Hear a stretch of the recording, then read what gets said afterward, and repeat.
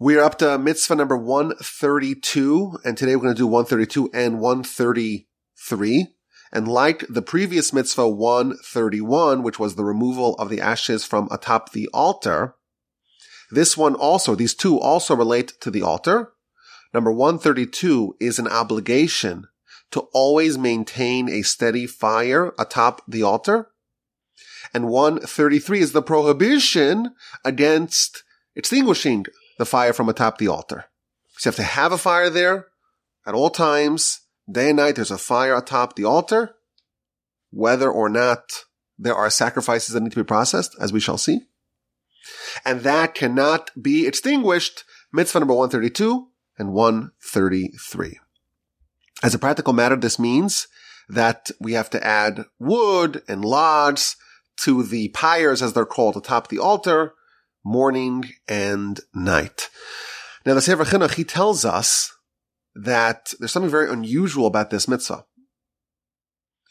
The sources and the tradition tells us that there was a miracle in the temple and in the tabernacle, that there was always a divine fire from heaven upon the altar. In the first temple, the fire from heaven was in the shape of a lion, and in the second temple, it was in the shape of a dog, but there was always a divine fire atop the altar. Well, if there's a fire, why do you have to add a fire? So he quotes our sages to tell us that even though there's a heavenly fire, there's a mitzvah to supplement the heavenly fire with a human-made fire as well.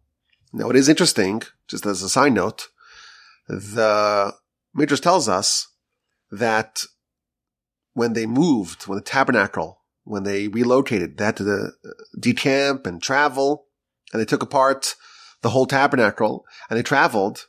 The heavenly fire was still on the altar as it was mobile. And Rashi in Parshas Bamidbar, at the end of Parshas Bamidbar tells us that they would cover the altar with a special cloth to protect it when it was in transit. And what did they do with the heavenly fire that descended upon the altar? The human fire, we can remove that. When you travel, you take off the fire. But the heavenly fire continued even when they traveled. So Rashi tells us that the fire that was crouching like a lion, they would cover it with a special vessel to protect the cloth shouldn't be singed, shouldn't be burned. But there was always a heavenly fire atop the altar, and even though there's a heavenly fire, there's a mitzvah to also place a human-made fire as well. Now the Sefer Chinuch, he notes something very unusual about this mitzvah. The altar was used to process sacrifices.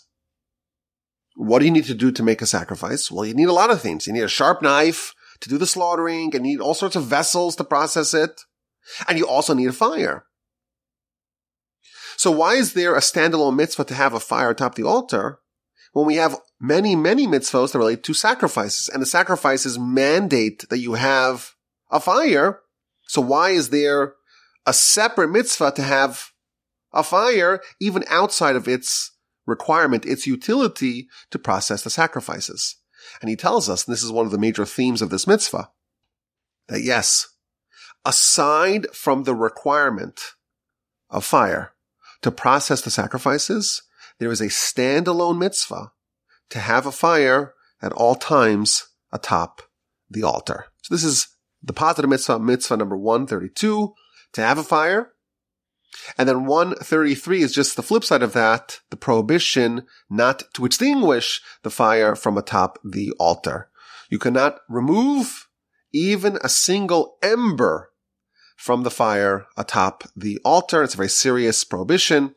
In fact, the halacha states that, like many of the prohibitions in the Torah, if someone violates them and it's done in front of witnesses, they could be brought to court and actually be caned, receive lashes for their violation. If someone were to remove even a single ember from atop the fire atop the altar, that would be a violation of mitzvah number 133, and they would be lashed if the requirements to do so are in place. Now, the Sefer Chinuch does tell us that there were times where we would take some fire from atop the altar. So, for example, we had the previous mitzvah that you would take some ashes, some coals from atop the altar. Once you remove it, then it's no longer considered the fire of the altar, and if you were to extinguish it, it would not be a violation. Similarly, the menorah. How do you light the menorah? They would take a fire from atop the altar. Once you remove the fire from atop the altar for the purposes of lighting the menorah, it's no longer considered the fire of the altar, and therefore this prohibition does not apply. Okay, so we have this mitzvah, this idea, you have to have a fire atop the altar at all times, and you cannot extinguish it. And the Sefer Chinuch has a very fascinating essay where he talks about the reason for this mitzvah. And of course, we always remember this is not the actual reason, but this is an idea that can help bring the concept of the mitzvah, bring it down to our level so we can understand it. And he says a few very interesting things. The first thing he tells us is that there is a protocol for miracles. How are miracles done? A miracle, by definition, is a suspension of nature. You have a whole system of nature, and then comes along a miracle, and it's a departure from the rules of nature. So you have water, and the water is just always flat, right? Maybe there's some waves, but it's always flat. And then you have a miracle where suddenly the water split, and the Jews are able to walk in the dry land amidst pillars of water on either side. That is a departure from the normal rules of nature. But when miracles happen, they're always done in a way that minimizes the suspension of nature. And it allows the onlooker to say, well, maybe it wasn't a miracle. So, for example, when the sea split, this is what he tells us, the example that he features. In Exodus chapter 14, verse 21, the verse talks about what happened before the splitting of the sea. There was a strong wind, and it was a fierce wind the whole night. There was like a tsunami. There was like a hurricane. And sometimes it's a feature of cataclysmic weather events. Sometimes the waters just leave the shore and they just leave the sea. And that allows the onlooker to view the miracle as if it was just a natural phenomenon. And that's the rule. Miracles are always minimized. And therefore, given that we have this policy that the Almighty always minimizes the miracle, we are encouraged to do the same. And therefore, if the Almighty gives a steady miracle that a heavenly fire always appears atop the altar, it is incumbent upon us to do what we can to minimize the miracle. And therefore, says the Sefer Chinuch, we have a mitzvah to always have a fire that is of human origin atop the altar, and therefore the miracle of the heavenly fire is not as pronounced. And then he adds, the heavenly fire was almost always invisible. There were some exceptions. There were a few times where there was a heavenly fire. For example, in the 8th day of the inauguration, on the first day when Moshe handed over the reins of the tabernacle to Aaron and his sons, this is the first day of Nisan, so almost a year after the Exodus, the verse tells us, I think this is in chapter 12 or 13 or something like that, of Leviticus, that a fire descended from heaven. Everyone saw it. That was a departure. There was always a fire from heaven, but most often it was invisible. Now, continues the Sefer Chinuch in his essay, and he asks a very sharp question. He says, wait a minute. Why is there a need to have a fire at all times?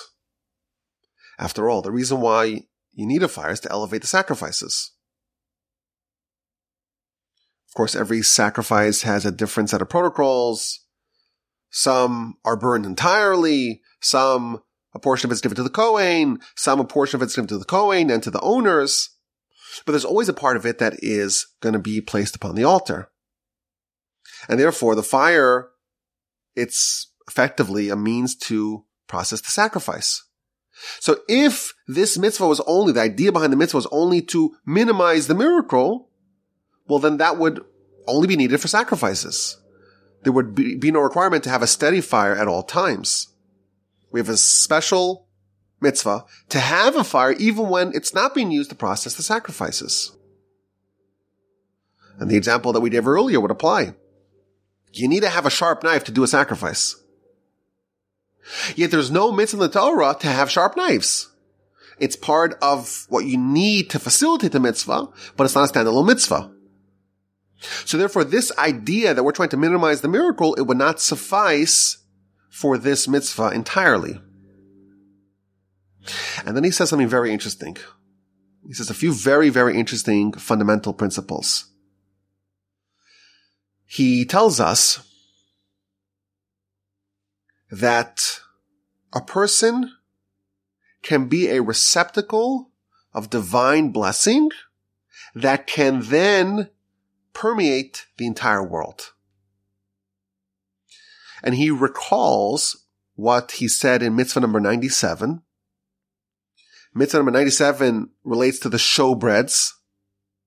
And he said over there that the reason why we have breads in the temple is because everything in the temple received divine blessing. And if you want to have divine blessing in bread, in grain, in sustenance, in nourishment throughout the world, you have to have a foothold of that in the temple. And therefore there was bread, 12 showbreads in the temple. And because there was bread in the temple, those breads received divine blessing. And once the blessing found a foothold in the temple in bread, that can then cascade outwardly to all the other breads in the world. And thus, the showbreads served as a means to receive divine blessing in all food worldwide. You have to have something that the blessing can grab a foothold in. And once it's there, it could spread to everything of its type. And the bread of the showbreads, that serves as a receptacle of the divine blessing for bread. And once you have a bread in the temple that is full, replete with divine blessing, from there it could spread to all other breads. Says the Sefer Chinuch, just as we want blessing in bread, we want blessing in fire. We want there to be fire at all times in the temple, because fire needs to have a blessing. And the word that he says is an incredible line. There has to be a mitzvah in fire in the temple, because all humanity has fire within them, like fire in your belly. And we want the fire, the dynamism, the energy that is present in all humanity to be blessed. And therefore you have to have a fire in the temple. And once there's a fire in the temple, there's blessing in that fire in the temple. And once there's a blessing in the fire in the temple, that can spread to all other fires. And in every person, in all of humanity, the fire that we have within us will be blessed thanks to the fire that's atop the altar. Incredible idea. Why do we have the fire on the altar? So he gives us one idea, and that is we want to minimize the miracle and the fire that we use to burn the sacrifices. We want to have that obscured, and therefore we supplement the fire that comes from heaven with our own human fire. And then he says this incredible idea that there's another reason why we need the fire, not to burn the sacrifices per se, because after all, it's at all times, even when there are no sacrifices to process.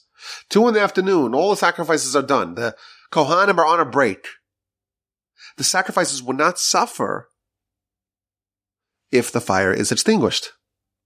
Sacrifices come and you start a new fire, no big deal. But we want fire just for the sake of the fire because we want blessing in fire. And once there's blessing and fire in the temple, that can permeate, that can spread to the fire within every person. Now, Sefer Chinuch elaborates on this idea. What is the nature of this fire within man? So he talks about the idea of energy, the idea of movement, the idea of vitality and dynamism. The fact that we have an engine that drives us, that we have momentum, that we have action, that we have dynamism, that is what is indicative of the fire within us. And it's important for it to be blessed. Because if someone has too much fire, they could be very angry, they could be in danger, they could have fever, what he says. And if someone has too little fire, they'll be sluggish, they'll be lethargic, they'll be weak. And therefore you have to have blessing in the fire. The right amount of excitement and dynamism and action. The right amount of fire in your belly, but not too much. You need the Goldilocks zone. No more, no less. And therefore you have to have the fire be blessed. Too much fire, it's destructive. Too little, there's not enough vitality. And therefore you need blessing and fire in the world. And therefore you have blessing in the fire in the temple. A beautiful idea. Number one, the idea that miracles are obscured. Number two, that we all have some fire, some energy, some dynamism that drives humanity. And it needs a blessing. It needs to be properly balanced. Not too much and not too little. And for that reason, we have this unusual mitzvah that totally independent of the utility of the fire to process sacrifices, there is a mitzvah to have a steady fire atop the altar at all times. Now, as he always does, the Sefer Chinuch provides us a sampling of mitzvos. And he tells us that logs were added to the fire in the morning, 2 in the morning, 2 at night, in the afternoon, late afternoon. And there are different fires, not just one big fire atop the altar. There are 3 different fires. The biggest one was the one that you offered all the sacrifices in. The second one was a small one next to the large one. And that is the source fire for the ketores, for the incense. And the third one, there was a third fire atop the altar that was never, ever used. It was just a fire. And it was not used for anything besides for this mitzvah, mitzvah number 132 and 133, to always have a fire atop the altar. Now, I will tell you that in a Parsha podcast about 1.5 years ago, I spoke about in Parshas Tzav, that's the second Parsha in the book of Leviticus, I spoke about this mitzvah. And I suggested another approach as to why we have this fire at all times atop the altar, even if it's not being used to process sacrifices. I think it's a nice idea. I would like to suggest it here as well. We know that a mitzvah could be the byproduct of a given set of factors. You have to have an opportunity to do the mitzvah. You have to have the ability to do it. You have to have the drive to do it. And you have to execute upon your desire to do the mitzvah. I wanted to suggest that when you have a fire atop the altar, what does that mean? It means that you are always ready should the opportunity arise to do a sacrifice, to do service for the Almighty. You are always ready for it. Suppose it's 2 p.m. and there are no sacrifices. Just as there is a mitzvah to do a mitzvah, there's a mitzvah to be ready to do a mitzvah as well. And therefore, there's a standalone mitzvah to say that's not just the mitzvah itself that is the mitzvah. To be ready, to be prepared, to be ready to pounce on the opportunity to do the mitzvah, that in itself is also a mitzvah. As an example of this, The sources note that when Moshe has his prophecy, his initial prophecy at the burning bush, the verse highlights the fact that Moshe noticed it, and he turned, and he went. He kind of engaged with the sight that was before him, the burning bush that's not being consumed. And the commentaries there say that Moshe was ready for this moment. Yes, there was the opportunity, but he was also prepared for it. And the commentaries tell us that he sees the opportunity, he sees the moment, but had he not seized the moment, had he not been ready, he would not have been selected. All of the giants, all of our heroes are ones that accomplish great things. But they don't accomplish great things because they have more opportunities to accomplish great things. What really separates the giants, the heroes, from the lay people is the readiness, is the preparation, is the getting in position, positioning themselves to be ready to pounce on the opportunity that does arise. The fire of the giants was always lit. If you have an opportunity and you're scrambling, where's the fire? Let's get ready. It's too late. You'll miss it. And you never know when a golden opportunity may present itself. And therefore, we have this mitzvah, which again, we're applying it more globally. You always have to have some fire atop the altar ready to grab onto the opportunity that may arise. We never know when the opportunity will show. But when it does, if you have a fire lit, if you are ready, if you are in position, if you've done all the preparatory work to get ready for that moment, you'll be able to grab it.